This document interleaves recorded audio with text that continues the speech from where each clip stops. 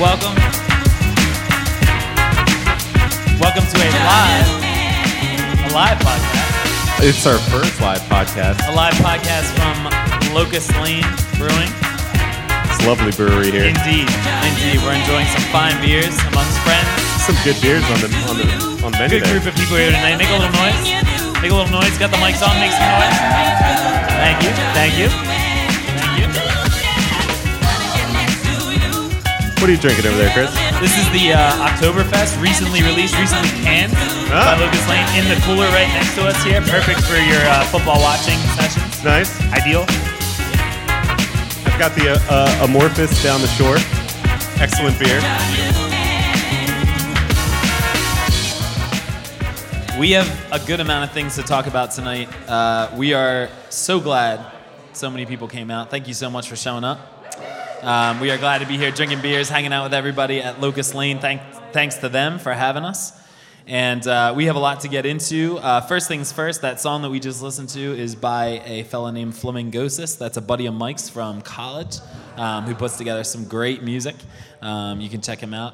But we just wanted to give him a little bit of credit for what he does. Thank you, Mike.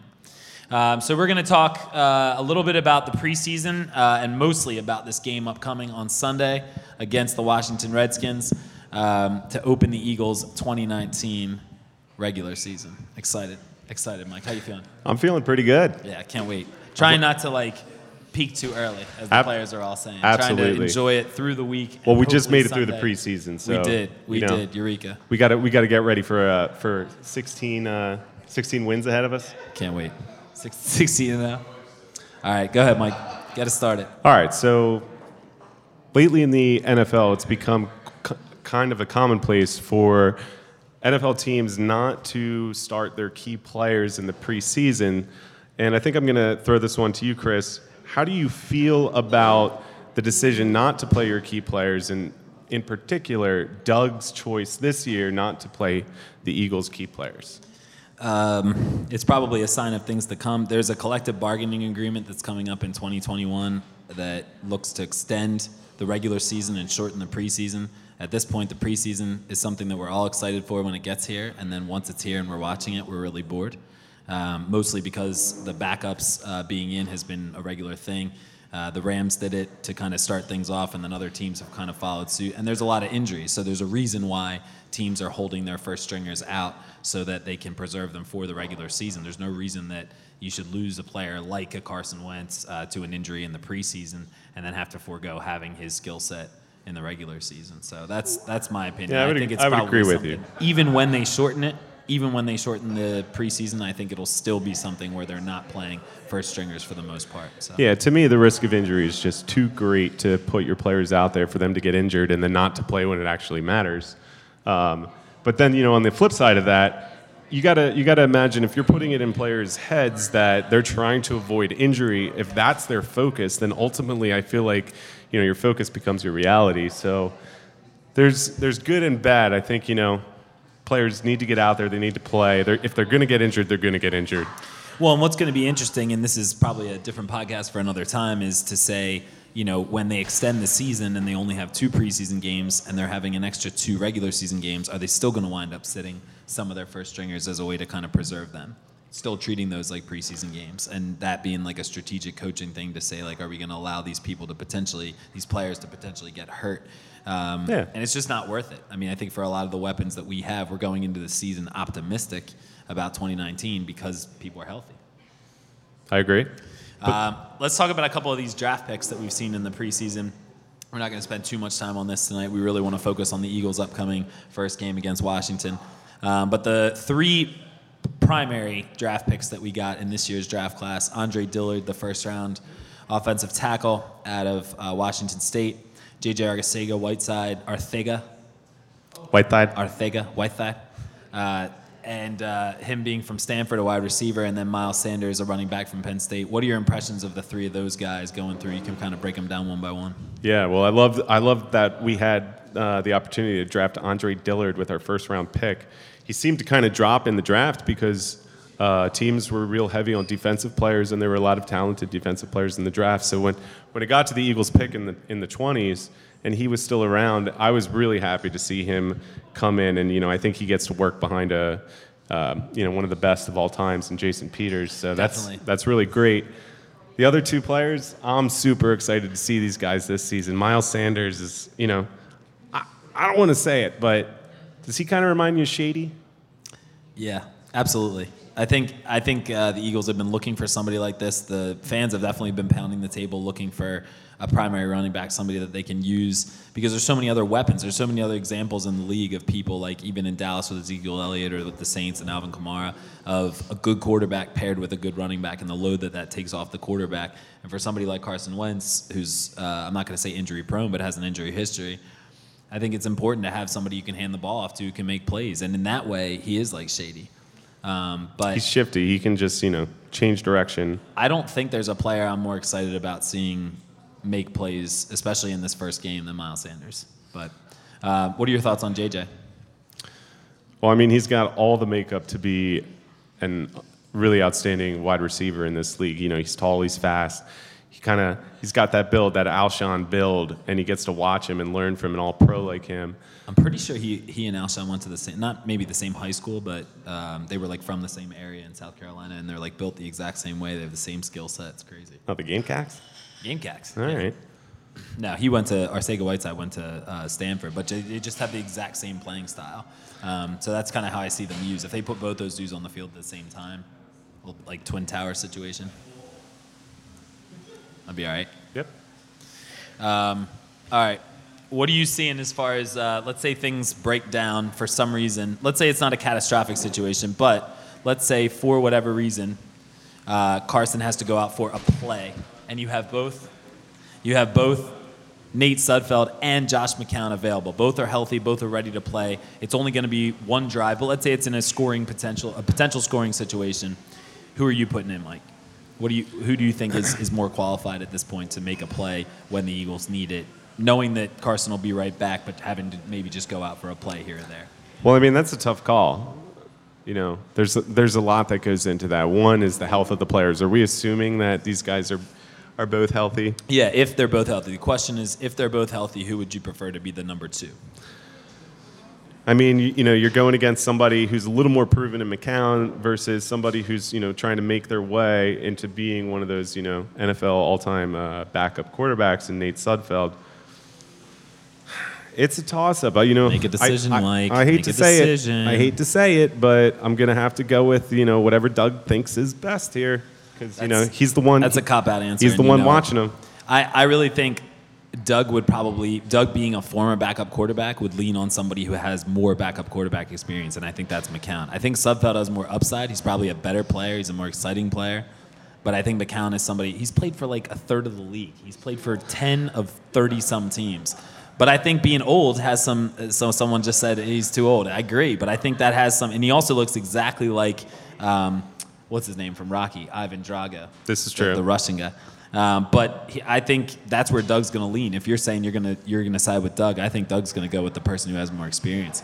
Do you think part of it is that we're caught up in really focusing on the fact that Nick Foles has been our quarterback for the last 2 years, and we've had that safety net of him being there as opposed to either Sudfeld or McCown? Absolutely. We got so spoiled in having Nick Foles as our backup quarterback, and this really goes into a deeper part of this question is, do you look at McCown and Sudfeld as, if Carson goes down with an injury, you can count on one of them to assume the reins and carry the team forward?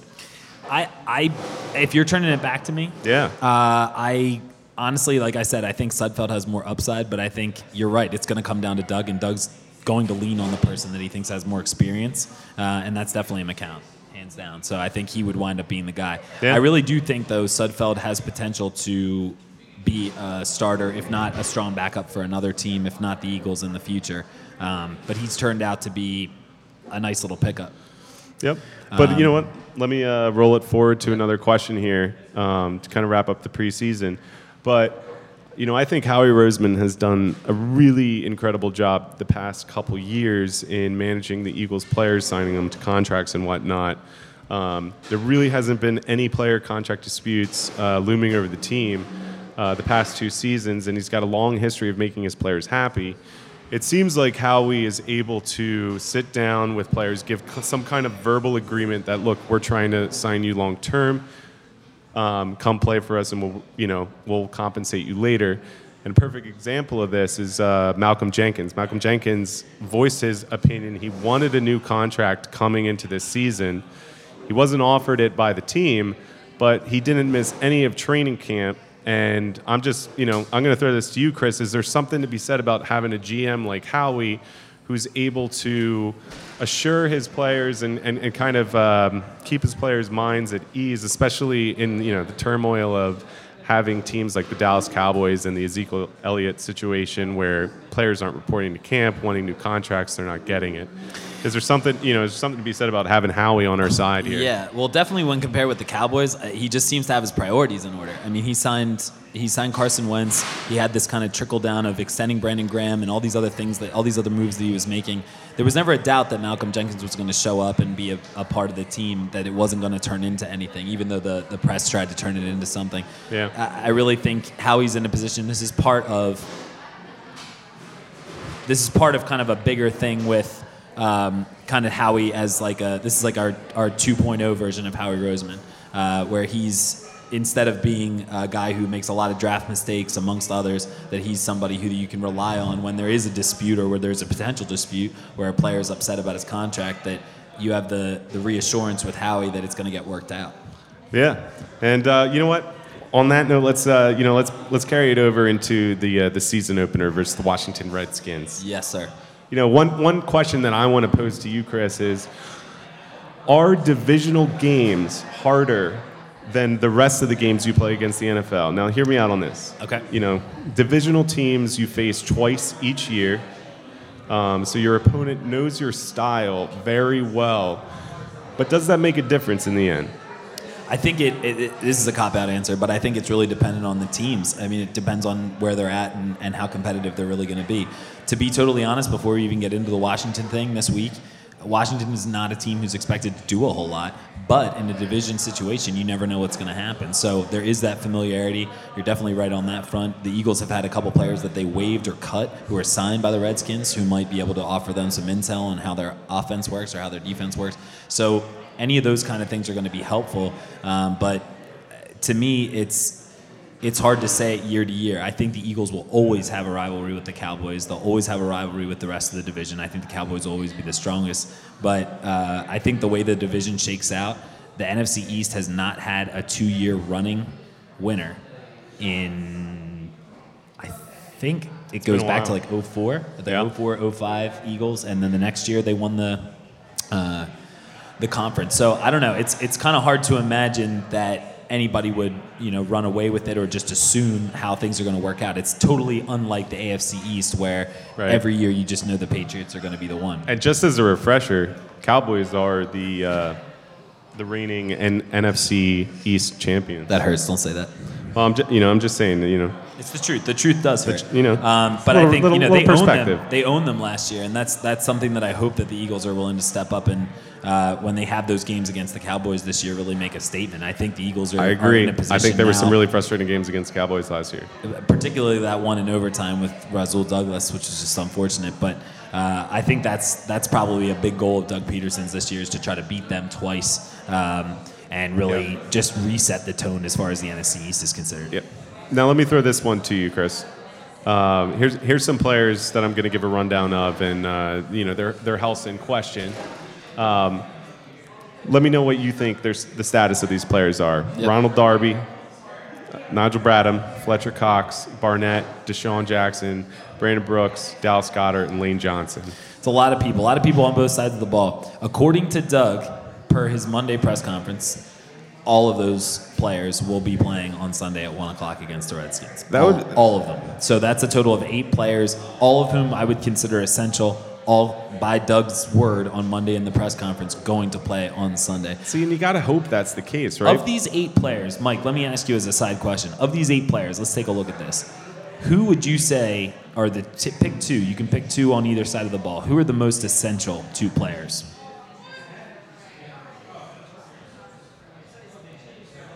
Two on each side of the ball, or two one and one? One on each side of the ball. Apologize. One on each side of the ball. Well, the most essential player on our team, I think, is Fletcher Cox. So I'm going to go with him number one on their Yeah, defense. that makes sense. For offensive sake, I think Deshaun Jackson being back on the field makes all the difference. All right, I will go with different ones just for the sake of making it interesting. I think Darby is an essential player just because we don't have a corner who's that fast. So I think he's got to be out there, and hopefully he's totally healthy. We'll talk about the corners we a really little bit miss his later. presence on the end of last Since year. he's been here, he had a great reputation. He's a fast player. He's a good player, but he hasn't played a whole lot. He's been injured. So That's it'll true. be interesting to see what kind of impact, if any, he can make on Sunday. On the other side of the ball, I'm definitely going to go with Lane Johnson. You can't do much as far as running the ball without him there. And the Yeah. offensive line really depends on those anchors. On one side, Jason Peters. On the other side, Lane Johnson. If that's not there, this team, I think, especially the offense, operates totally different. Now, does his ESPN recent photo shoot contribute any bit to This is to the that? one where they pose naked. Yeah. Does that have any- was They that couldn't any- get Jason Peters to do it. They asked Right. Lane Johnson why. He Okay. said it's like trying to tell a bear what to do. which So I that think wasn't a makes perfect factor sense. in your decision just now. Not really. More so just his playing style. But apparently he was fair. the one who kind of initiated this whole thing with the ESPN magazine, where he pushed for that to be a And part you know of what? the I like article. that about his personality. Lane is a character for sure. All right, Mike, hit us. All right. So I like to call this a new chapter. So Carson has been deemed healthy, and we are led to believe he's back to the form he was in 2017. Nick Foles has been traded away.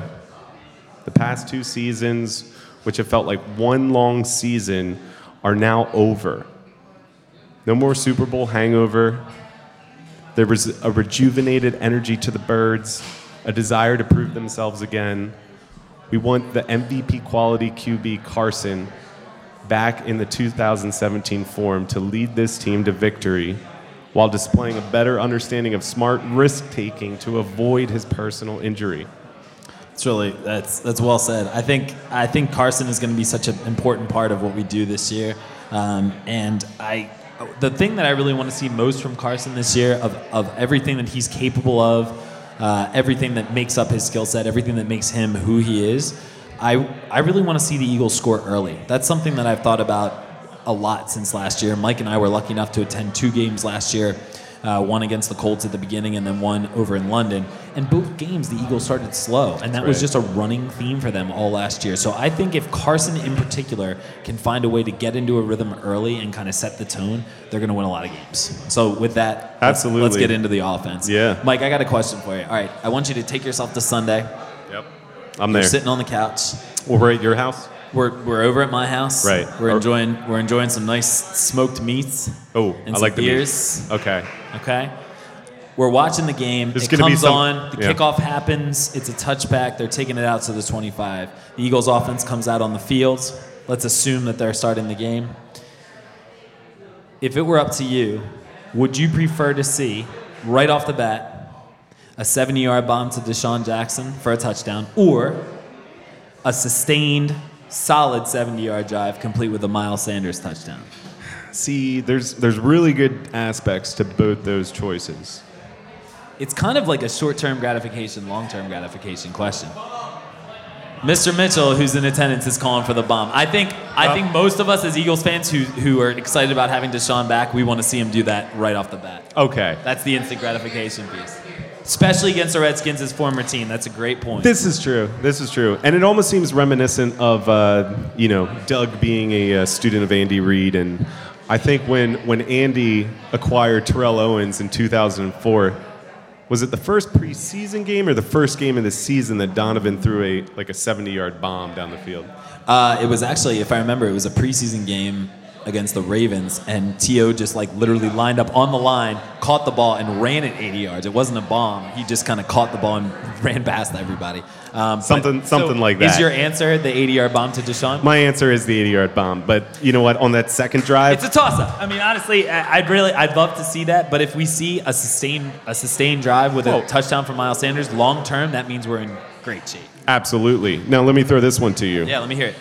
If the Eagles win the coin toss in game one, do you kick or do you receive? Doug always defers. That's kind of a staple of his. I would say that's one of the not main, but that's one of the highlights of him being an analytical guy and using analytics as a way to understand how to treat the coin toss. So if you look, I think he's deferred almost every game since he's been the Eagles coach. He really has. He defers when the Eagles win. He defers almost 100% of the time. So the reason for him doing that, and he's been asked in multiple press conferences and he's stayed the same, is that typically the team that defers gets more possessions, and he would rather have more possessions. And as a former quarterback, as an offensive player, makes sense. I get it. And to add to that, this is our season opener at home at the Link. If you win that coin toss, decision. Because when the offense takes the field, there's a level of, the crowd quiets down to let them operate. When the defense comes on the field, the crowd can be as rowdy as they want to be. Well, so right out of the gate, that crowd's going to be amped. I say, let the defense take the field, let them get the ball back to the offense, then throw the bomb to Deshaun. And the Redskins not being as good of a team this year, to be honest, if they were to win the toss, they may defer. So we might get that no matter what. That's true. Which would be kind of the ideal situation. But let's move it on to some of the offensive components and how we see those things affecting the game this Sunday against the Redskins. So, I think we're all excited to see what Carson is going to bring to this year's performance. Let me throw a couple questions at you, Chris. How many touchdowns does Carson throw in this first game? I think it's going to be. I think you're actually going to wind up seeing something of a balanced game this weekend. I think you're going to see 2 touchdown passes from Carson Wentz, and I foresee at least 1 rushing touchdown, if not 2. I do think they're going to be in a position where they're going to be able to spread the ball around. I think it's like with college football teams where they start the season playing a team that's not expected to be all that good. I think it gives them an opportunity to try a lot of this stuff, and I hope that they experiment with the run game in a way that allows them to use it and kind of weaponize it. But I see kind of a 2 passing touchdown, 2 rushing touchdown type of game. Okay. Well, yeah. The flip side of that question I was going to ask was, does Carson rush for any yards in this game? I think he has at least 1 moment in the game where things break down and he runs and for a first down. I can just see it happening because I think there's such a narrative right now that, well, he's got all these weapons, he's been hurt, he's not going to run. I think for whatever reason, maybe it's just that it's the beginning of the year and teams are rusty and getting back together. I think something's going to break down and he's going to have to scramble. I think it'll be really interesting to see actually what does play out because Doug has been, quoted as saying Carson's got a lot of weapons around him. He wants to see him, just manage those weapons, spread the ball around, not try to do too much if he doesn't have to. I think that's huge. I mean, he said that, I don't know if it was yesterday or the day before in a press conference, but that right there, what you just said, is exactly what, when he was asked what Doug's advice was to Carson. Don't press, don't try to make things happen, allow the offense to work for you. There was like a stronger narrative of kind of letting things happen rather than making things happen.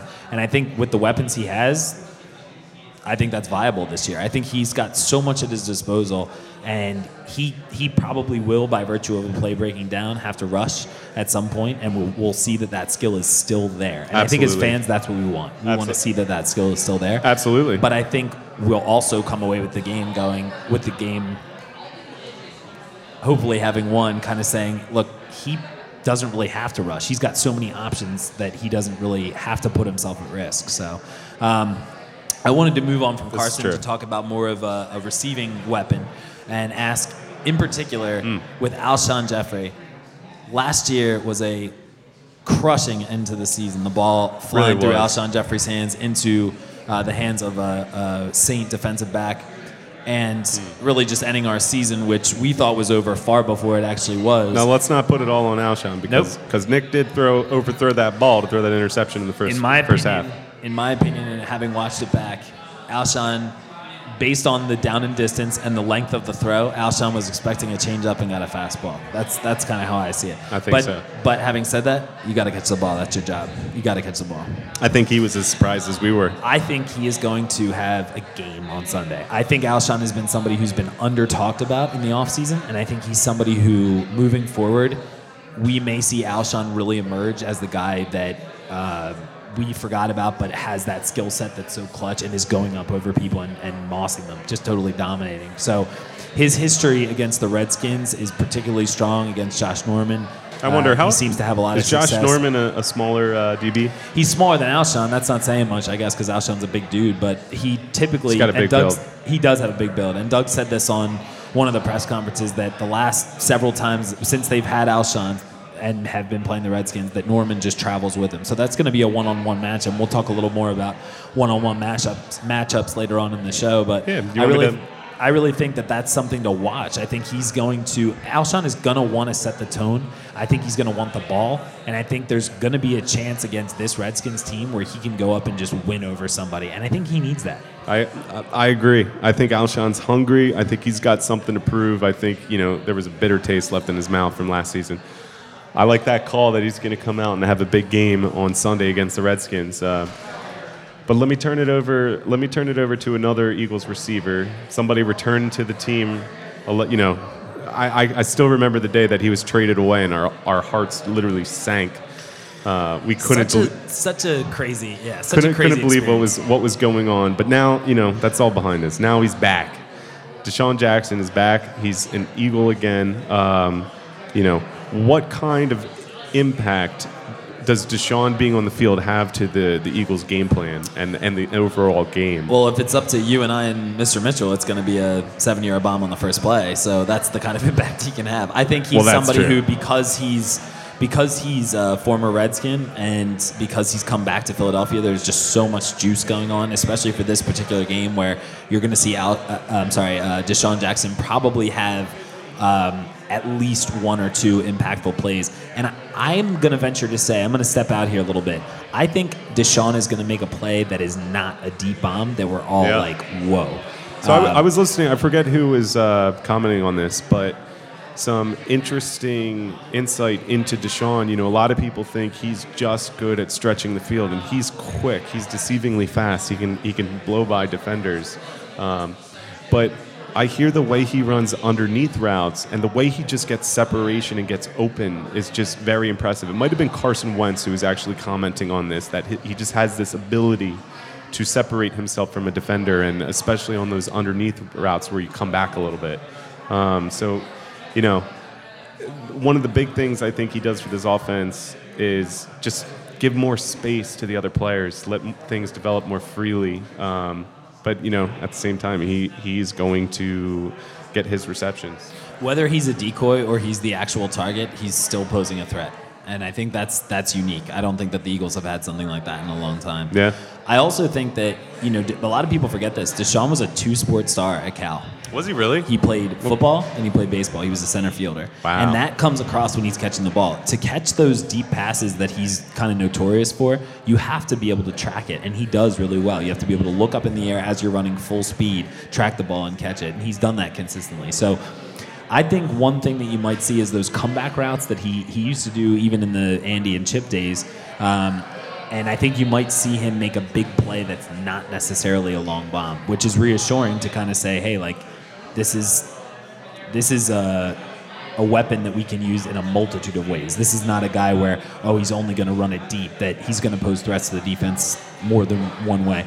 The other thing I'm going to say, and I said it on our last podcast, I cannot remember a time where Eagles fans have gotten so gratified by a decision, a contract that was signed by somebody who we wanted back so badly, who was here before and left on weird terms and came back, and for us to all be kind of so happy with that situation. So I think DeSean's going to feel that. I think we're going to see it on Sunday. Super good to have him back. The only thing that could have maybe totally topped been the extra icing on the cake would have been to get Shady back, but happy to see Shady go to back to under Andy Reid at the Chiefs. Interesting side note, and I wonder, and I'm a University of Pittsburgh grad. I love LaShawn McCoy as a player. I think he's somebody who's really special, and he definitely could have brought something to the Eagles, but it's interesting to see him go back with Andy. And, Andy, they were in search of a back, is just trying to stack all the weapons that he can. I think Mahomes is a promising quarterback and somebody who's probably going to emerge as one of the elite in the times to come.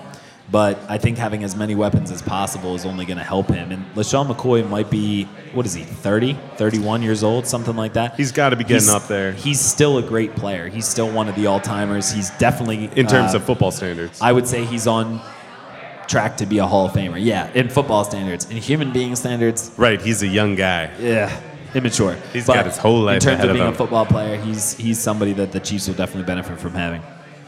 Mike, I just wanted to kick it back to you about another offensive topic. Did you have something more? No. I wanted to ask you about the tight end. So Ertz and Goddard may be the best tight end tandem in the league. I think hands down they have to be the best tandem in the league. Now, the Eagles had Richard Rodgers as a third-string tight end. He was injured. And the question is, will they sign somebody before Sunday just to have some insurance, even if they're going to be rotating in and out, Ertz and Goddard? At tight end? What do you think is going to be the impact of the tight end position, whether it be Ertz or Goddard on this game? I think you're going to see a lot of interesting looks by Doug this season. Obviously, there's the 12 personnel that Doug can run. But I think what you saw out of Ertz last season and him really come into his own route running, a lot of receptions, I think you're going to see Goddard start to split those the participation with Ertz. And I think those players are becoming more and more alike one another. And I think that's going to be really confusing for defenses to handle. Having two guys basically the same build, be able to have similar skill sets, it's going to be a headache for middle linebackers and safeties in the league. I can't remember a time when the Eagles have had this kind of situation before. Even when they had Selleck and Ertz, it wasn't quite this threatening. So I really think Goddard will probably show himself in game one in a big way. I could see, and this is a hot take, I could see Goddard having more touchdowns than Ertz in this game. I could see Goddard having more touchdowns this season. And I mean that in the sense that I could see Ertz having a game where he's catching tons of fourth down, third down passes across the field, but I could see Goddard just having more touchdown, more scoring opportunities.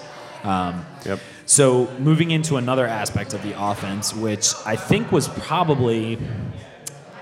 I'll put it back to you, I guess, to be sure, but I think was probably one of the hotly debated topics in the offseason of why don't the Eagles have a good running back core? Why were they relying so hard on people like Josh Adams and Wendell Smallwood last year? And some of it was injury, but some of it was also scouting and drafting and that kind of thing. So they're going into this season with Jordan Howard, Miles Sanders, Darren Sproles, and Corey Clement.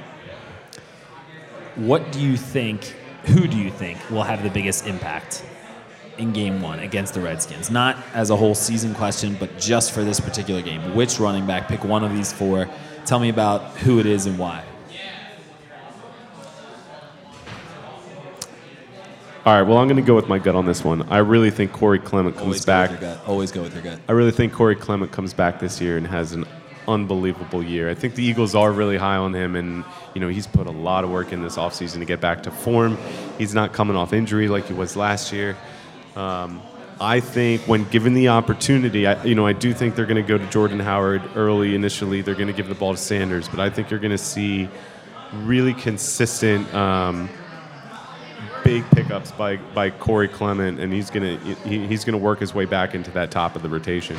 I think you may see, and I genuinely believe this, like a Super Bowl, not a Super Bowl performance, but a Super Bowl level wheel route swing pass type thing that they always run with Corey. I would love to see that. I would really find his impact on the game and his role to be kind of developed there. So, I mean, one of the most beautiful plays in Eagles history was his touchdown pass from Nick. Absolutely. And I even think, the touchdown pass is amazing. You say he scored there. That pass where he took that same wheel route, that same kind of pass and stiff arm people. He's just running down the field, an undrafted free agent out of Wisconsin. To me, he has a major chip on his shoulder, and he's coming out of a backfield where they've cut Wendell Smallwood, they've gotten rid of Josh Adams, now they've really separated things. They have a drafted running back in Miles Sanders, they have a Jordan Howard who's been really productive. They have people who can make an impact on the game, and Corey, I think, is trying to strike his identity amongst all these people who are playing, all these options that Carson has, that Doug has. Corey's trying to set himself apart. And the one thing I'll say about Corey, and I really like that you hit on him, I heard Mike Messinelli one time describe it this way, and I just thought it was very accurate.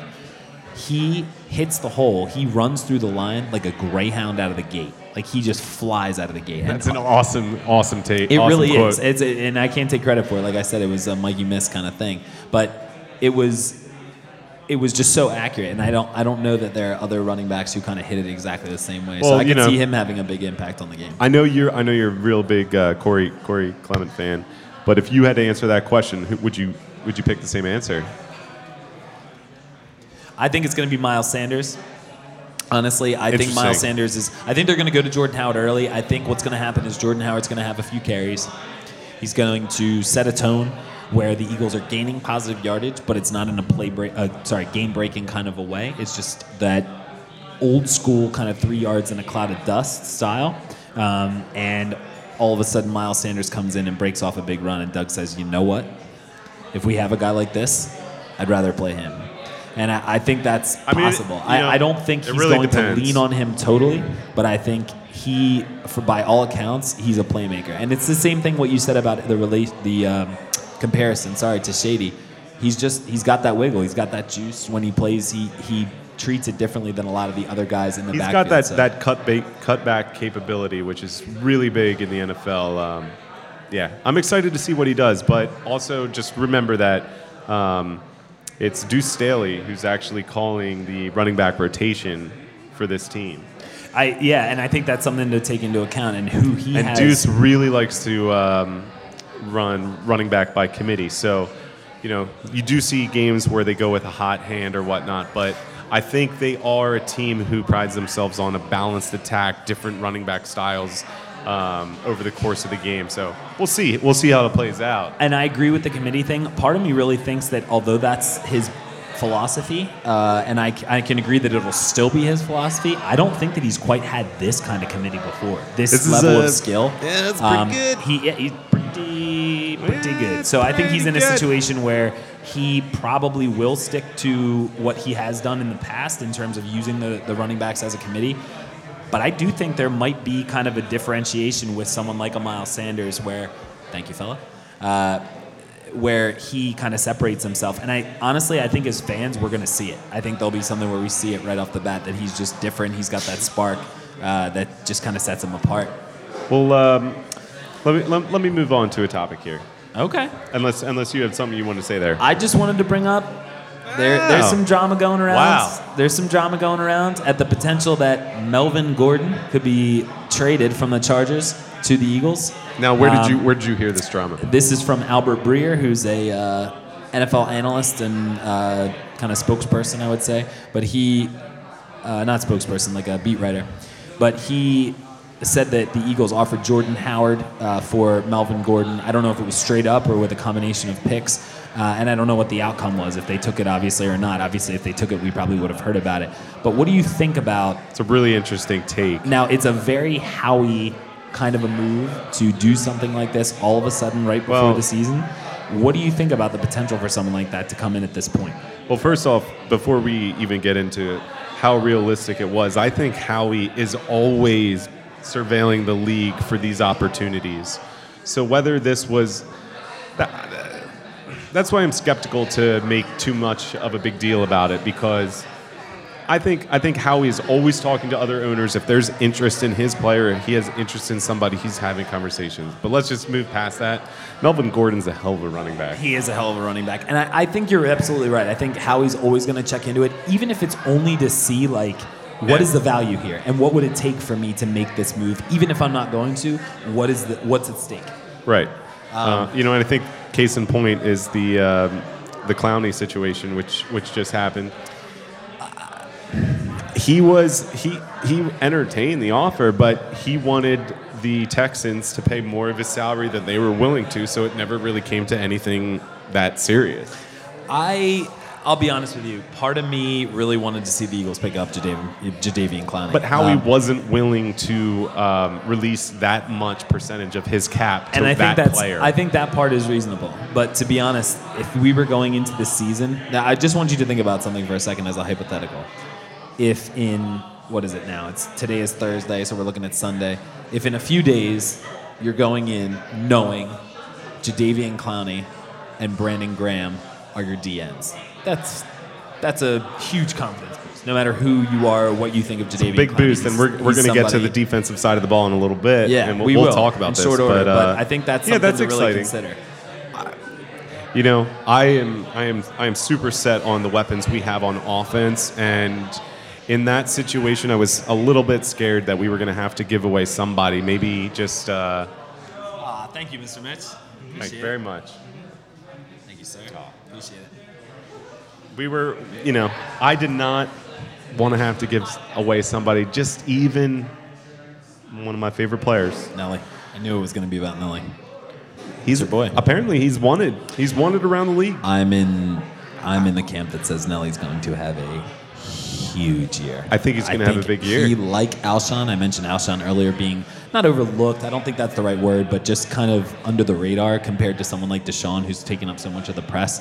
I really think he's another player that could wind up benefiting from some of these other players being on the field and wind up catching a lot of balls. I mean, Nelson Aguilar caught, I think it was 9 passes for 100 yards or maybe more in the Super Bowl. He did not score a touchdown, but those passes were essential. He has, like we talked about with Corey Clement, Nelson has a really specific skill set, and it's different than a lot of the other guys in the room. So and he is one of the better players, slot receivers in the NFL. You have to give him his due. Absolutely. And no matter what's going to happen with his contract long term, he's somebody the Eagles drafted who was thought to be a bust, who's kind of like rebuilt his brand. And I know you're someone who's always been behind Nelson. I wonder if I've been a big believer since the beginning. If we could take a pause, then I could just put you immediately on the spot. Yeah. Hot take. Give me Nelson Aguilar's stats for Sunday. In a situation where it's ideal, I guess. You kind of foresee the future as favorable for Nelson. What does that look like? I think for this particular game, this is going to be a very well-scripted game by Doug and Carson. So I see Nelson getting something around 5 catches for 80 yards. That's a good day. And a tutty. That's a really good day. I'm not sure that he will get a touchdown. I just think he may be used more to get them down the field than to score. But I do see at least one play, and Nelson's done this the last few years, where down the sideline he'll catch like a 30, 40-yard pass over his shoulder, just getting down, beating the defender and just getting down inside of the sideline. I could see that kind of play happening in a clutch situation. I also think something to mention here, and this isn't written, this isn't pre-scripted, but it's something that I'm just thinking about is Carson, as he's coming back from injury, is dealing with a lot of new players. And although he's developed rapport with people like Deshaun, and we've heard so much about that, he's going to go back to the people that he knows. He's going to go back to Zach Ertz. He's going to go back to Nelson Aguilar. He's going to go back to the people that he's had experience throwing the ball to. I think that there's something to be said about that. He's in a position where he kind of needs to rely on what he already knows, more in terms of long-term history than short-term history, but I think we'll still see tons of plays to Deshaun and that kind of thing. I just wonder if he might kind of lean on somebody like Nelly, who he knows what to expect, he knows the way he runs routes, he knows all that kind of stuff, so there's a familiarity there. Go ahead, Mike. All right, well, going into this game, and this will be one of the last things we talk about in terms of the offense, if you had to give a percentage of pass plays to runs, what would it be for this game?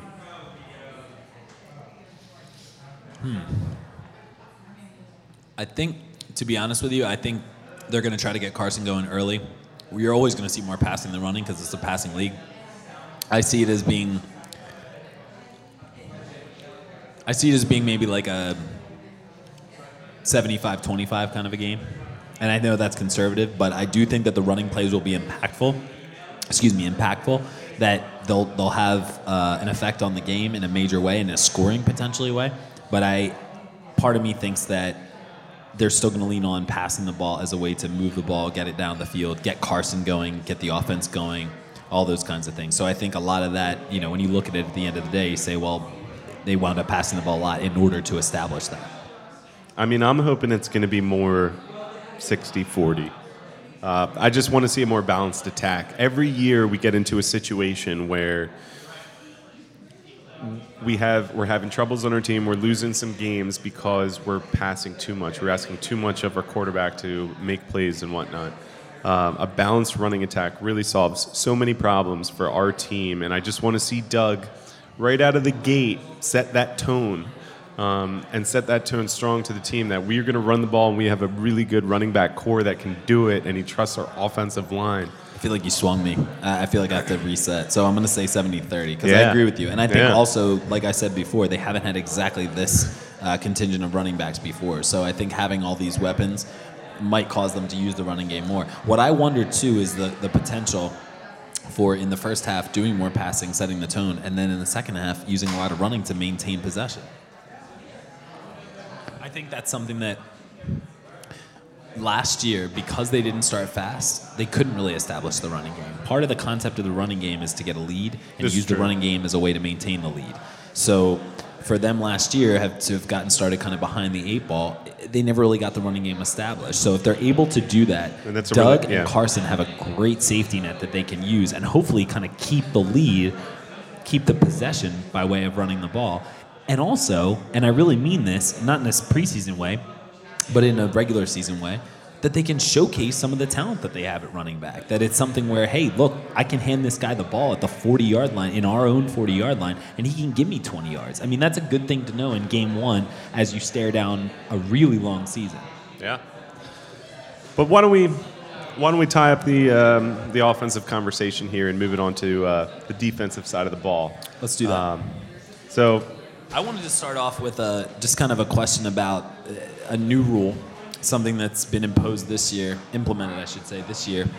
and something that I think has caused a lot of controversy and has shown itself already in the preseason. And that is that coaches are able to challenge now offensive and defensive pass interference. That's something that's reviewable. It's something coaches can challenge and appeal to the refs to look at the play again and determine whether or not there was actually pass interference of some kind. Now, this is all propagated by what happened in the Saints-Rams NFC Championship game, whereby it was thought that the Saints were kind of slighted by this situation. There was a lot of outcry.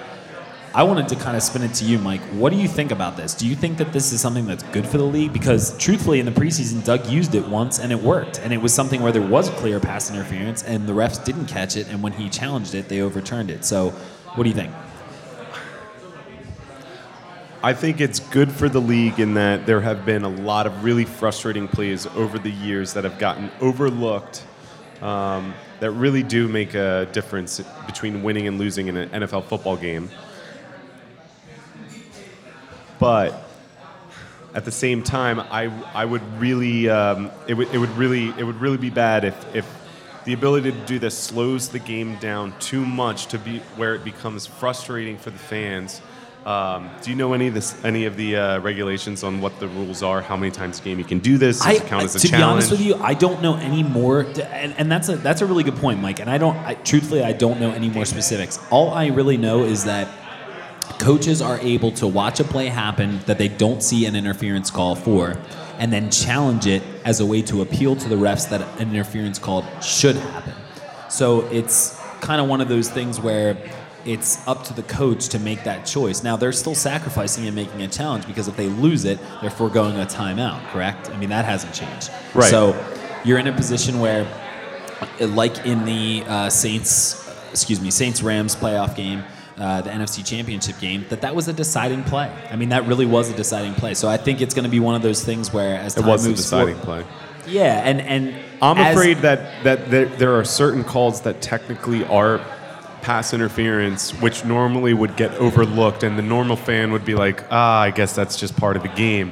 If that becomes a play that can be reviewed and overturned upon replay, then I think it's going to become really frustrating because you're just nitpicking every single play. Some people, sometimes will say, look, there's penalties on every play, but, it's not called. I completely hear you. I think it is still bound by, and I'm just looking up on the screens here at Locust Lane, and the NFL season has officially started. The Bears are currently playing the Packers. There's an actual NFL game going on. The NFL season is really here, Mike. But to answer your question, I think, or to answer your statement, I really think the thing that comes back is that... Oh, my dad has a question. Yeah. Yeah? Hey, there's a mic right over here, Dad. Please. Hey, guys. Big fan. Hey, First-time Mr. questioner. Yes, sir. In this morning's Inquirer... Yes, sir. my high school buddy, Bob Ford, was writing about how healthy the Eagles are coming out of the preseason into their first live game. I don't know if you guys have already talked about that tonight, but what do you think about how healthy they are? We did mention it earlier, so I'm going to read you a list of 8 players. So Ronald Darby, Nigel Bradham, Fletcher Cox, Derek Barnett, Deshaun Jackson, Brandon Brooks, Dallas Goedert, Lane Johnson. All of those players were injured in the preseason, injured in the offseason, not thought to be able to play in Game 1. And Doug, on Monday's press conference, said to the reporters, all of those players are eligible to play in Game 1. This is true. And to answer Mr. Donohue's question, all of those players I just listed, despite their injuries, despite the length of their recovery, all of them are expected to play by Doug's account this Sunday. So the most surprising for that is Brandon Brooks, who injured himself in the playoff game. Johnny boy injured himself in the playoff game against the Saints. John Lawler getting a big ovation as he comes in. The fact that he tore his Achilles and is coming back and is going to play in this first game is really something. So they've had a lot of different, and maybe most importantly is Carson Wentz. So they've had so many this injuries. goes along with the whole philosophy that Doug brought into this year, which was to not play any of his key players in the preseason, which is a trend that's going on across the whole league. And I wonder how much of that. So the fact that the players are deemed one of the healthiest teams going into the regular season. It better be, if you're gonna not play your players during the preseason games, you better be preparing for that. So it's good to hear that. It's good to hear that the team's healthy, because ultimately that's why you did that. So that's why you didn't start your players in the preseason game. I think a lot of the optimism is fostered in Carson Wentz's health, but all those players I just mentioned, all the players that I'm sure your dad was reading about this morning, all those players are part of the reason that we're feeling confident going into this year also. So the fact that, and I'm sure that was the subject of the article, so forward that to me, by the way. That would be great to read, I'm sure. Yeah. But I do think that they're in a position where things just seem to happen at the right time, and a lot of their players are getting healthy. And I think the preseason is going to become kind of a buffer for teams to be able to navigate to the regular season and have their key players healthy. Should we move on to talk about the defense? Let's talk about the defense a little bit. What? Why don't I pose this one to you? Go for it. So let's talk about the starting corners that are going to be playing in Sunday's game. Yes, sir. Doug announced that Darby, Sidney Jones, and Avonte Maddox, Jones and Darby on the sides, Maddox in the slot, are going to be starting for this game. Now, Jones really needs to show his value. What do you got to say about Sidney? It's a prove-it year for Sidney, big time. I mean, the guy was thought to be a first-round draft pick who slipped to the second round because during his workout he tore his Achilles, and it's an unfortunate situation. And the Eagles took a risk because they took a player who was injured, who they knew couldn't play, and make an impact immediately. He was injured a lot of last year, and I think he's in a position where we need to see what the Eagles saw and what he showed in college from Sidney Jones. I agree. It's going to be a do-or-die year for Sidney. I think he really needs to show a lot. Hopefully he's got it. I completely agree. I think we were sold on a little bit of a Troy Vincent, Bobby Taylor kind of a situation in terms of the fact that we thought by virtue of this draft pick, we have at least one of our corner positions locked up, and hopefully for a long time, instead of the turnstile that was going on before that, where we had just a rolling turnover of all kinds of different corners, none of whom were good. I mean, we had Asante Samuel for a little bit there. We did, but that's going back. I mean, you figure Asante left here in, what was that, like 09, something like that? Yeah, it was 09, it's been a long time.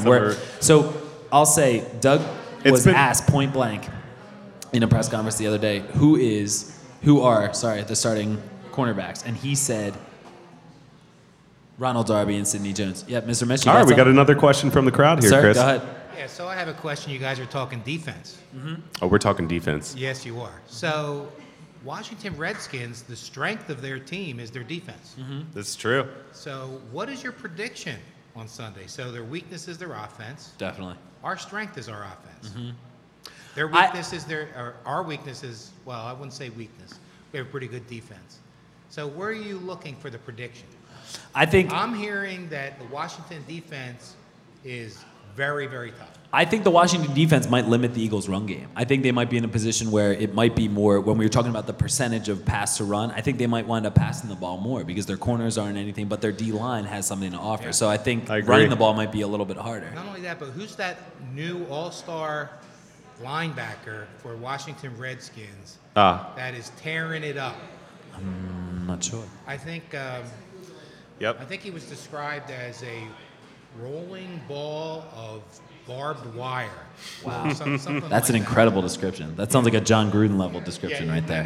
No, not John Gruden. It was, I think it was Schwartz Oh, wow. who described him as that.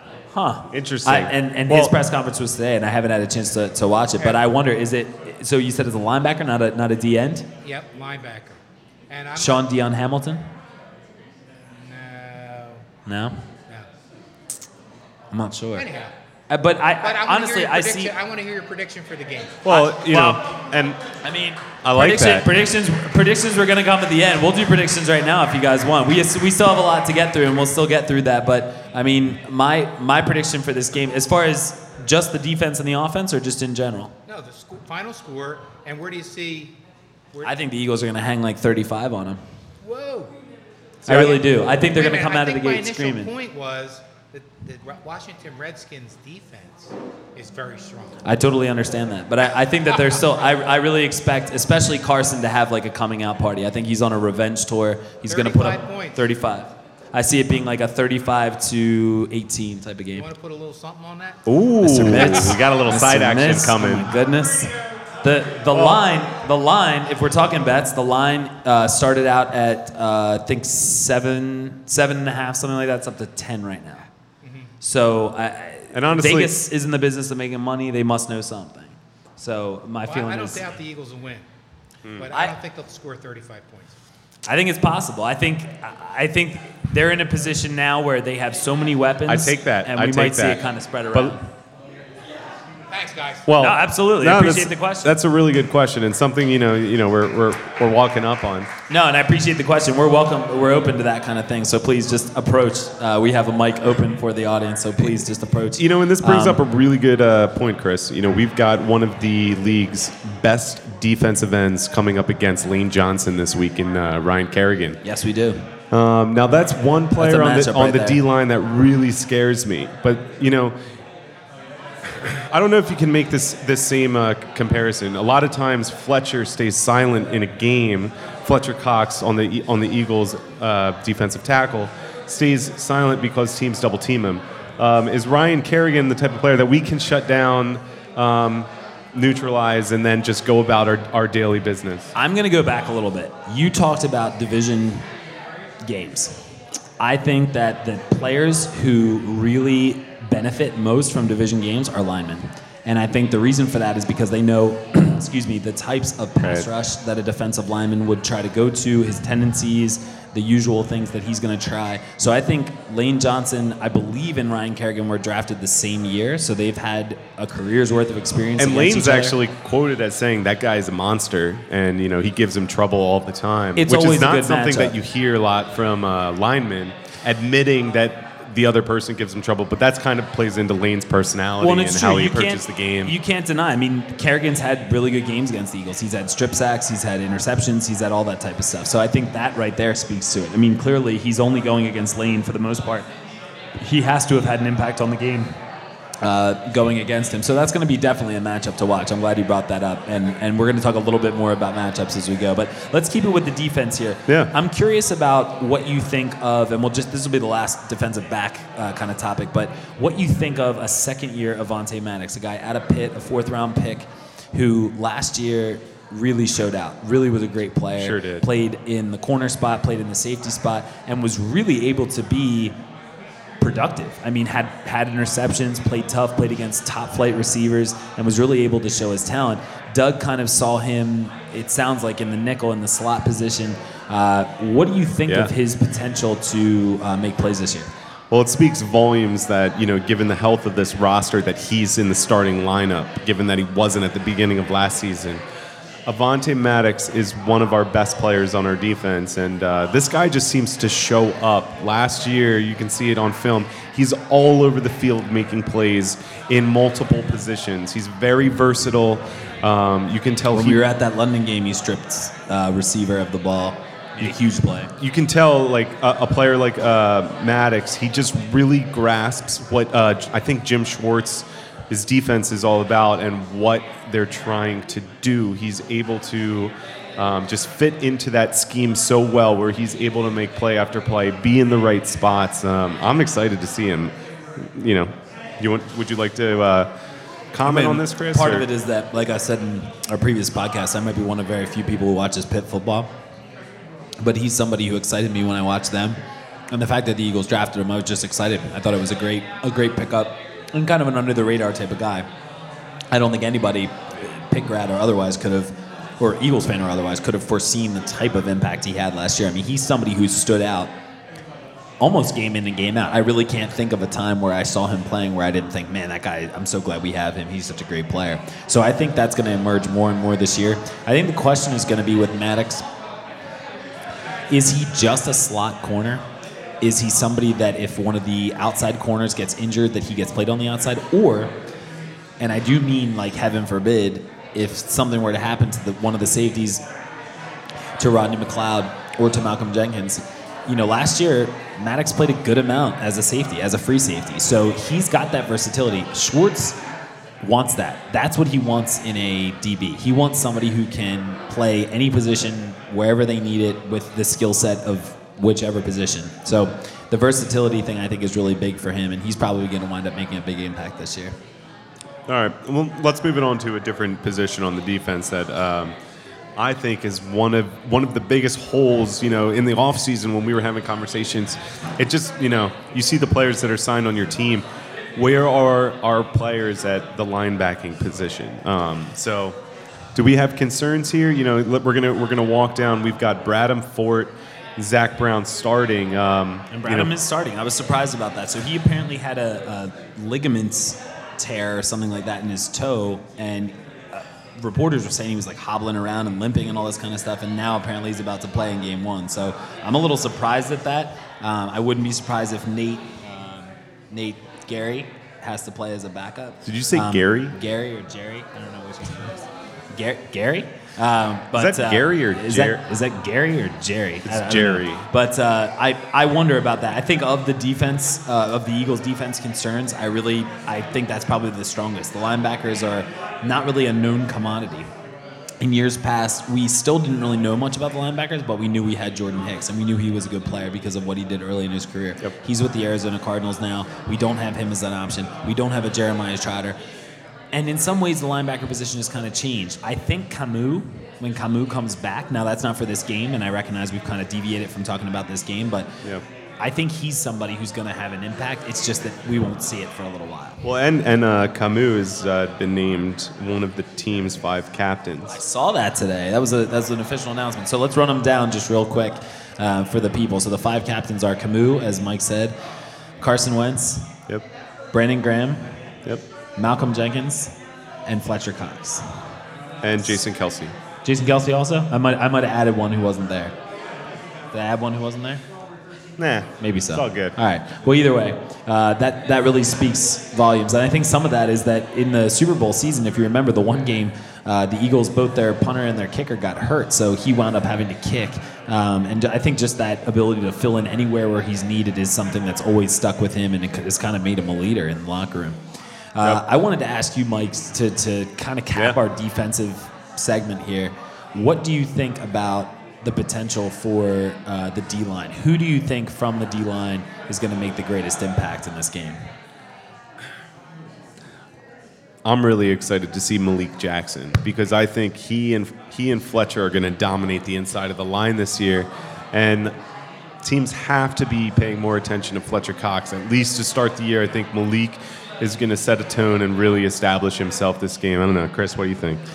I think you might be right there. I think what you said earlier about Fletcher Cox is going to come true. I think he's going to wind up getting double teamed, and that's going to free up somebody. And chances are, just the closest person would be Malik Jackson. And I think I could see him having a game where he kind of establishes himself and establishes who he is and what he's about to Eagles fans, because he's an unknown. I mean, we got him in the offseason. He's somebody who came in with a big resume coming from Broncos, Super Bowl time to Jacksonville and now to here. So I would love to see it. I honestly, maybe it's wishful thinking because I'm not sure where he's at in his recovery, but I would love to see. I think Fletcher is going to always make an impact, but with the double teams, as you said earlier, it's limiting. I think Derek Barnett needs to make an impact in this game. I'd love to see something from Derek Barnett that says he's here. He was our 14th overall pick a couple of years ago. And I really expect a lot out of Derek Barnett this year. He's somebody who I need to see something from. He's one of those guys that I would say I really want to see him step up and make an impact, even if it's not in a stat kind of way, just applying pressure. I think that's really what we need from him. And I've seen it. I've seen him do it already in his career. So It's not something that I'm hoping he has in his skill set. I know it's something that's there. And just to recap, so Jim Schwartz's defense really rides on the ability of the defensive linemen to get to the quarterback to create that pressure. So, out of those players that we were just, looking at, you really hope, and there's a couple others on the outside, Deshaun Hall and Josh Sweat, who are going to be rotating on the ends, Vinny Curry. I really would like to see a strong year, and I think we do have one of the stronger D lines in our league. Wouldn't be bad to see Brandon Graham have a day too. I mean, the guy was just signed as a kind of an old player for a DN. Well, and he's a power rusher, and so he is. He is. The thing I think that always gets said about Brandon Graham is he does all this stuff that doesn't wind up showing up on the stat sheet. He's applying all this pressure. I'd kind of like to see it show up on the stat sheet. I'd like to see him, and I know he's later in his career, but I'd like to see him have that kind of impact where he comes out game one, he's healthy, unlike last year, and he's making plays.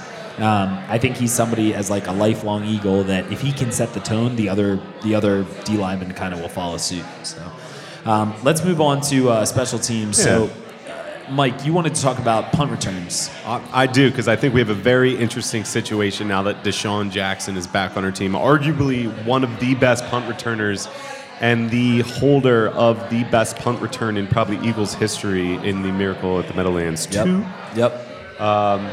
So you've got two amazing punt returners on our team, Darren Sproles and Deshaun Jackson. Darren Sproles is listed as our current punt returner, but if it were up to you, who would you pick and why would you pick them? This is a cop-out answer, and I think we might have mentioned this briefly on the last podcast. Oh, thank you. Part of me thinks that Deshaun is the more dynamic guy, but Sproles has done it so many times in his career. The only thing about Sproles is we just haven't seen it in a while. It's one of those things where he when he first got here, that was his reputation. He did it a couple times when he first got here. We just haven't seen it in a while. So I think Sproles will probably be the guy as far as like Doug's decision making goes for the most part. But I think Deshaun will be a situational. If we're down and we need him. I think he's more the guy that you reach for as somebody who can hopefully really make a play when you need it, as opposed to Sproles being back there almost every punt return and hopefully being able to rip one or two off. I think if they can do that this year, that'll mean a lot. And not to overlook the other big portion of our special teams unit, Chris. I think you have a comment on somebody that we've seen make one of the most incredible plays at a game that we've been at. I'm of the opinion that 61-yard field goal vaulted the Eagles to the Super Bowl. That was just the beginning catalyst to a series of other events that allowed them to go to the Super Bowl. Because that game, having been there with you, was heading the wrong way. The Giants were mounting. It seemed like they were going to maybe take the lead and kind of dominate the game after the Eagles had dominated most of the game. And Jake Elliott comes in and kicks a 61-yard field goal. It's been disappointing to see him miss so many short field goals and to be able to see him hit so many long ones. It's kind of like answering the hard questions on the test, but not the easy ones. It just doesn't seem to make a whole lot of sense. So I hope he can just be more consistent. I hope he can be someone that the Eagles rely on. I think, and I'm just going to say this in light of the context of this first game, I think there's one kick in this game that we really need from him. And it might be like on the first drive. It might be something where the first drive stalls and we just want to get some kind of points on the board, and we need him to hit that through just to get things going. So I'd like to see Jake hit a 50-plus yard field goal at some point during this first game. And it'd be interesting to see it come to that point. I almost wonder if he can kind of, if everything else, like I said, breaks down, that he can kind of be somebody to jumpstart the offense and put some points up on the board, and then hopefully that'll dovetail into good offensive play. Ultimately, Jake really this season, the number one thing I'd like to see out of him is to become more accurate, more consistent on the 40-yard and under kicks, because he always extra seems, points. I mean, not to be right. Yeah, no. I mean, he always seems to step to the occasion when he's got a long 50-plus yard field goal in his face. He'll make it, but then he'll miss that like 35-yard Doinker. And that, I think that's more frustrating. I mean, it's more forgivable to give up a huge field goal and for him to miss it or hook it to the left or the right. But it's one of those things where if he has an opportunity, we want to see him knock down that opportunity. Yeah. Talk about Washington a little bit? Sure. So just a couple things that I think are worth talking about going into this game. The last time that Case Keenum, who was named the Redskins starting quarterback, was in Philadelphia playing a game, it was in 2017. It was on the Eagles' Super Bowl run, and they won the game 38-7. Case Keenum had a rough day out. He was hit 7 times, he was sacked once, and he threw 1 interception. Really beyond the first drive that the Vikings had, he was playing for the Vikings at the time, they had nothing to offer, and he seemed really rattled, mostly by the offensive line. And in particular, if you remember, Derek Barnett. So hopefully that kind of bears true in this game also. The other thing I wanted to mention is that the Redskins have a pretty decent running back in Darius Geis, a guy who went to LSU. He injured his ACL in the preseason last year. He's somebody who I see as a weapon for them, maybe even more so than Adrian Peterson because of his age. The Eagles were interested in Darius Geis, so it'll be interesting to see the Eagles' run defense against somebody who is considered a pretty elite running back for being kind of young and inexperienced in the league. But let's get to more focused on the running back. I'm sorry, the matchups between the Redskins and the Eagles. We talked about Lane Johnson and Ryan Kerrigan already. What do you think about the potential for Deshaun? We already mentioned him as well, but do you think he's just going to kind of go off in this game against his former team and the DBs there? I mean, I think he's going to be able to take advantage of these defensive backs. I think he's going to be able to stretch the field, run by them, run shorter routes, but also open the field up for Alshon, Zach, Dallas, Nelson. I think it's going to, he's really going to, his presence is going to be felt in this game. The DBs will wind up just being displaced by him being there, basically. But let me throw this one to you. Yes, how do you feel that Ertz and Goddard are going to do against, say, somebody like safety Lynn Collins? I think, in general, the tight ends are going to have a big day. I don't know how much scoring that they're going to do. I could kind of see it as a situation where they're more catching passes over the middle to convert third downs and things like that. But like I said, I would not be surprised at all to see Dallas Goedert have more touchdowns than Zach Ertz. Zach Ertz may be collecting more of those have-to-get yards in the middle of the field, and Goddard just being there for those end zone catches. But it's hard to say. I think Landon Collins is a great player who was kind of overpaid by the Redskins. Like I said earlier when Mr. Mitchell came up, I don't think the Redskins are a very good team. So I think they're going to be in a position where they can kind of take advantage of that matchup. And even with Landon Collins, they'll still win at the tight end position. So I wanted to touch on a couple things as we kind of roll on here. One in particular being something that maybe we'll bring back game by game, but an idea of like a missing persons report, somebody who has been maybe injured or hasn't made an impactful play in a while now. Obviously, it's the first game of the year, but who's somebody, Mike, that you think who might be on that missing persons report who could make an impact play in this game, or who's due? I really think this is the year of Derek Barnett. He's coming back healthy. He's got something to prove. The Eagles have a lot of stock in him. Former first round draft pick. 14th overall. I think Derek comes into this season really hungry, and I think he makes his presence known right away.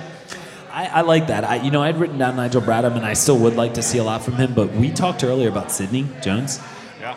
I think he's my guy. I really do. I think he has been missing either from impact or by injury. He's not been what we haven't seen what the Eagles drafted him for yet, I don't think. Do you agree with that, Mike? I would definitely agree with that. Okay, so yeah. I kind of think he's somebody in this first game who could have that kind of an impact. Let me flip another question on you here. So for the past couple of years we've been calling Doug Peterson big balls Doug. Could he this year, Mike, as we've said in the last podcast, right, be bigger balls Doug? Well, so my question to you is, does bigger balls Doug show up in game 1? I really believe this. I think it will. And I think it might be in a situation where we go, really, Doug? What are you pushing for? You don't need to do that kind of thing. And I think he's doing it, hopefully, as a way for him to really stake his claim and set a tone that that's the approach he's going to take this season. That even if it's the Redskins, even if it's the Dolphins, even if it's a team that nobody thinks anything of, he's still going to be in a position where he's saying, you know what, we're going full throttle, because right away you got to do that. Operates that way. Yep. So yep. I think I think I'd like to see that from him. I wonder, and I mean this from our conversation earlier, I'm not trying to thread the needle here. I wonder if Bigger Balls Doug is somebody that on Sunday throws the challenge flag at a potential defensive pass interference or a potential offensive interference. It's very possible. And I wonder if that's how we see it in this game, because it's a team that we expect fully, and we'll talk about this later in predictions. Well, and I could also see Doug going for it on like 4th and 5, in the third quarter with like a couple minutes left. Maybe we're down a field goal or something. And he just wants to push the envelope a little bit, and I'm gonna support him. Yeah, I think we're all for it, and I think it's something that really has separated him from everybody else. I think we should move on to some picks, and you and I are each going to make some picks, and then we're going to solicit some folks out from the audience to make a pick or two. So we'll start with the offense. So Mike, who is your potential offensive player of this game? Well, my offensive player of this game is, I don't think it's going to be a big surprise here. It's going to be, the one and the only number 10. Wow. Deshaun Jackson. Wow. Well, he's going 70, 80-yard bomb right off the bat. Got to give it to him. Before we even get here, should we rule out Carson, that we kind of expect him to I do think great? Carson's the obvious choice that Carson's you can't the obvious pick. choice. Okay. As far as offensive player of the game, I think this week I'm going to go with Dallas Goedert. I think he's going to have a really good day. I could see him being something. I do think that Deshaun's going to have a good day, but I could just see Dallas Goedert having one of those days where he really is able to make some major plays for this team, score some touchdowns, and hopefully catch some tough passes over the middle, maybe even have a catch and run. But I'd really love to get maybe an audience pick if we could. Yeah. Should we throw this one out to the audience? Hello? Maybe we could get one person up here to tell us who they think the offensive player of the game might be this Sunday. Who their offensive player of the game is? Right. Julie, you cannot say Tyrone. No, he doesn't exist. Anybody? Jason Kelce. Yeah. So I could absolutely see Jason Kelce having one of those games, especially if they can get the run game going. Aaron, good call. I could see Jason Kelce running downfield and just running somebody over as a way to hopefully help the run game. Hopefully that's the case. If he's doing that kind of thing, we're going to win this game, no problem. That's a whole other podcast right there. We just need to talk about Jason Kelce, what he does for the organization. The speech alone is worth one podcast. That's true. We'll have to do that at some point. Well, let's move it on to the other side of the ball. Let's think about defensive player of the game, Mikey. Who you got?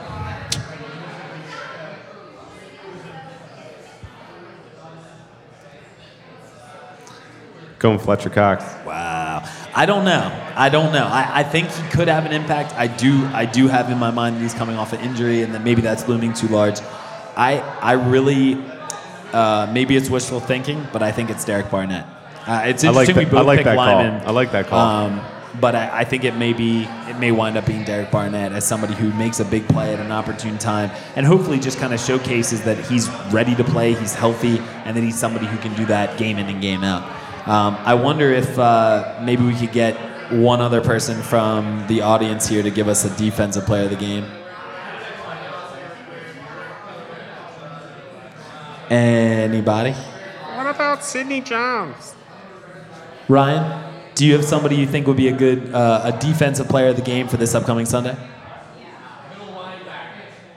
Like a Nigel Bradham? Is Nigel? That'd be great to see. I think it's, again, maybe some wishful thinking. We've done a lot of that today, but I think it'd be great to see. I'll take that. All righty. We have a few more things to hit on. Yeah, it's been fun today. We have a few more things to hit on, and then we will kind of close it out. But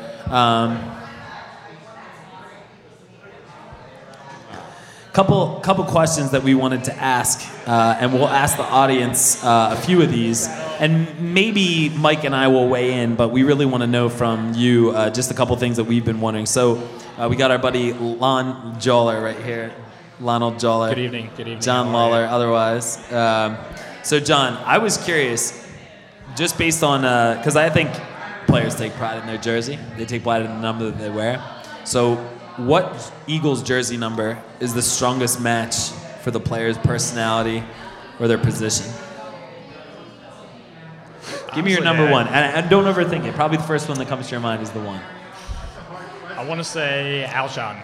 I agree with that. It's a tough question. Alshon I agree with that. As a receiver with that numbers. Part of that is probably the tradition of like Harold Carmichael wearing the same number, Yeah. another big kind of receiver. But I would agree. That's the one that came to my mind large too. receiver with a number in the 80s. That's what you need at the end of the day. All right. Whose is the weakest? Weakest. It's got to be like. The weakest has got to be. Honestly, I don't know. It's got to be like. Whoever wears. Is Jake Elliott number 1? He's number 4. Oh, he's number 4. That's pretty. Well, he doesn't That's wear like any decent number for a well. kicker, I feel like. See, I was gonna say Carson Wentz, but Carson Wentz's number is like honestly perfect for him. Yeah, I was gonna say it's like an ideal that's fit. the best number. And like, it's just you can't talk trash on. It's like a mirror.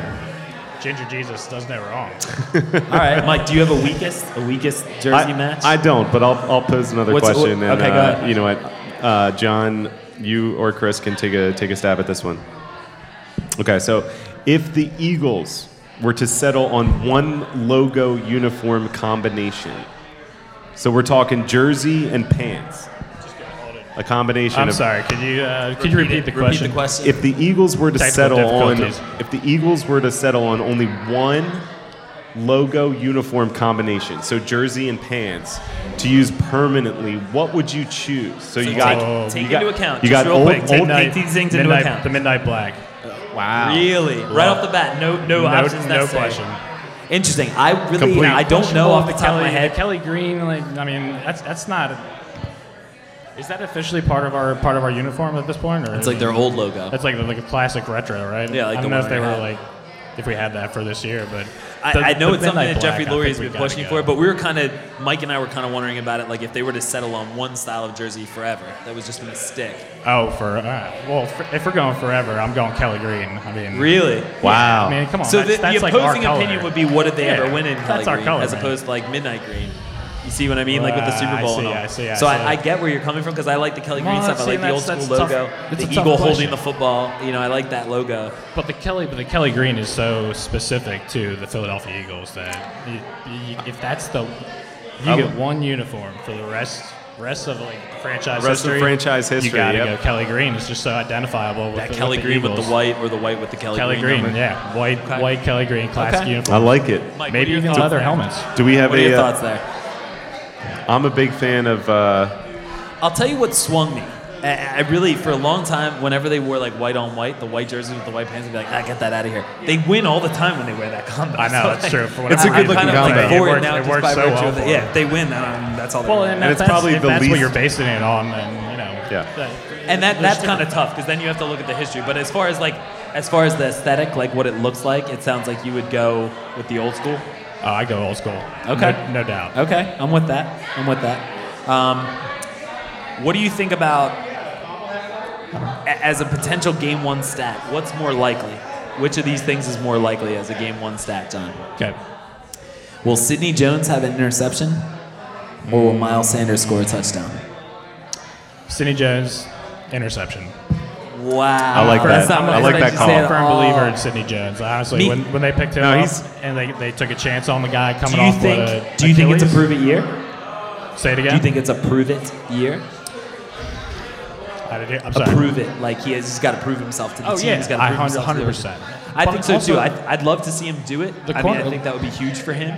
But that's been a battle all preseason. Is safety and corner, right? I mean, they've been I apparently think- going back and forth. I think that, to be honest with you, I think Sidney's at a point now where he was drafted on his potential. We knew he was going to be injured. Now it's at a point where it's like, okay, well, let me see what all everybody's been talking about. You know, Here's a question: do you remember what college he came University of Washington. from?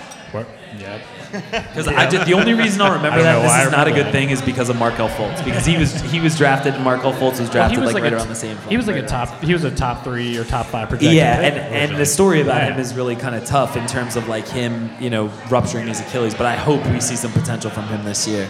Are we gonna wrap it up? Yeah. All right. Yeah. This has been great. This has been awesome. Thanks again to Locust Lane for having us. Thanks for everybody for showing up. Really appreciate everybody. Big crowd on being here. hand here. Big crowd on hand. Appreciate it. Yeah, appreciate thank it. you, guys. Appreciate it. So I think it's probably time for us to get to the predictions since John has a microphone. We'll start with him. John, you're our guest. What is your prediction for Sunday's game? Eagles win 24-21. It's just going close to be one. closer Close than game. expected. But the Eagles come out. All right. I'm going 31-21. Birds. Beautiful. All right. Beautiful. I like that. I don't think I Not can back covering down the from spread. 35 since I said it to Mr. Mitchell now. But I think it's going to be 35. Eagles 35, Redskins 20. I do think you're going to see that Deshaun bomb first play of the game. 100%. Count on it. Book it. Definitely agree with that. Book it. Definitely agree with that. Thanks to everybody for showing up. We really appreciate it. Thanks It's for been showing super up. fun. We'll have this up on our feed soon. And keep following the Eagles Water Cooler. Thanks again. Go Birds. Go Birds. Go Birds.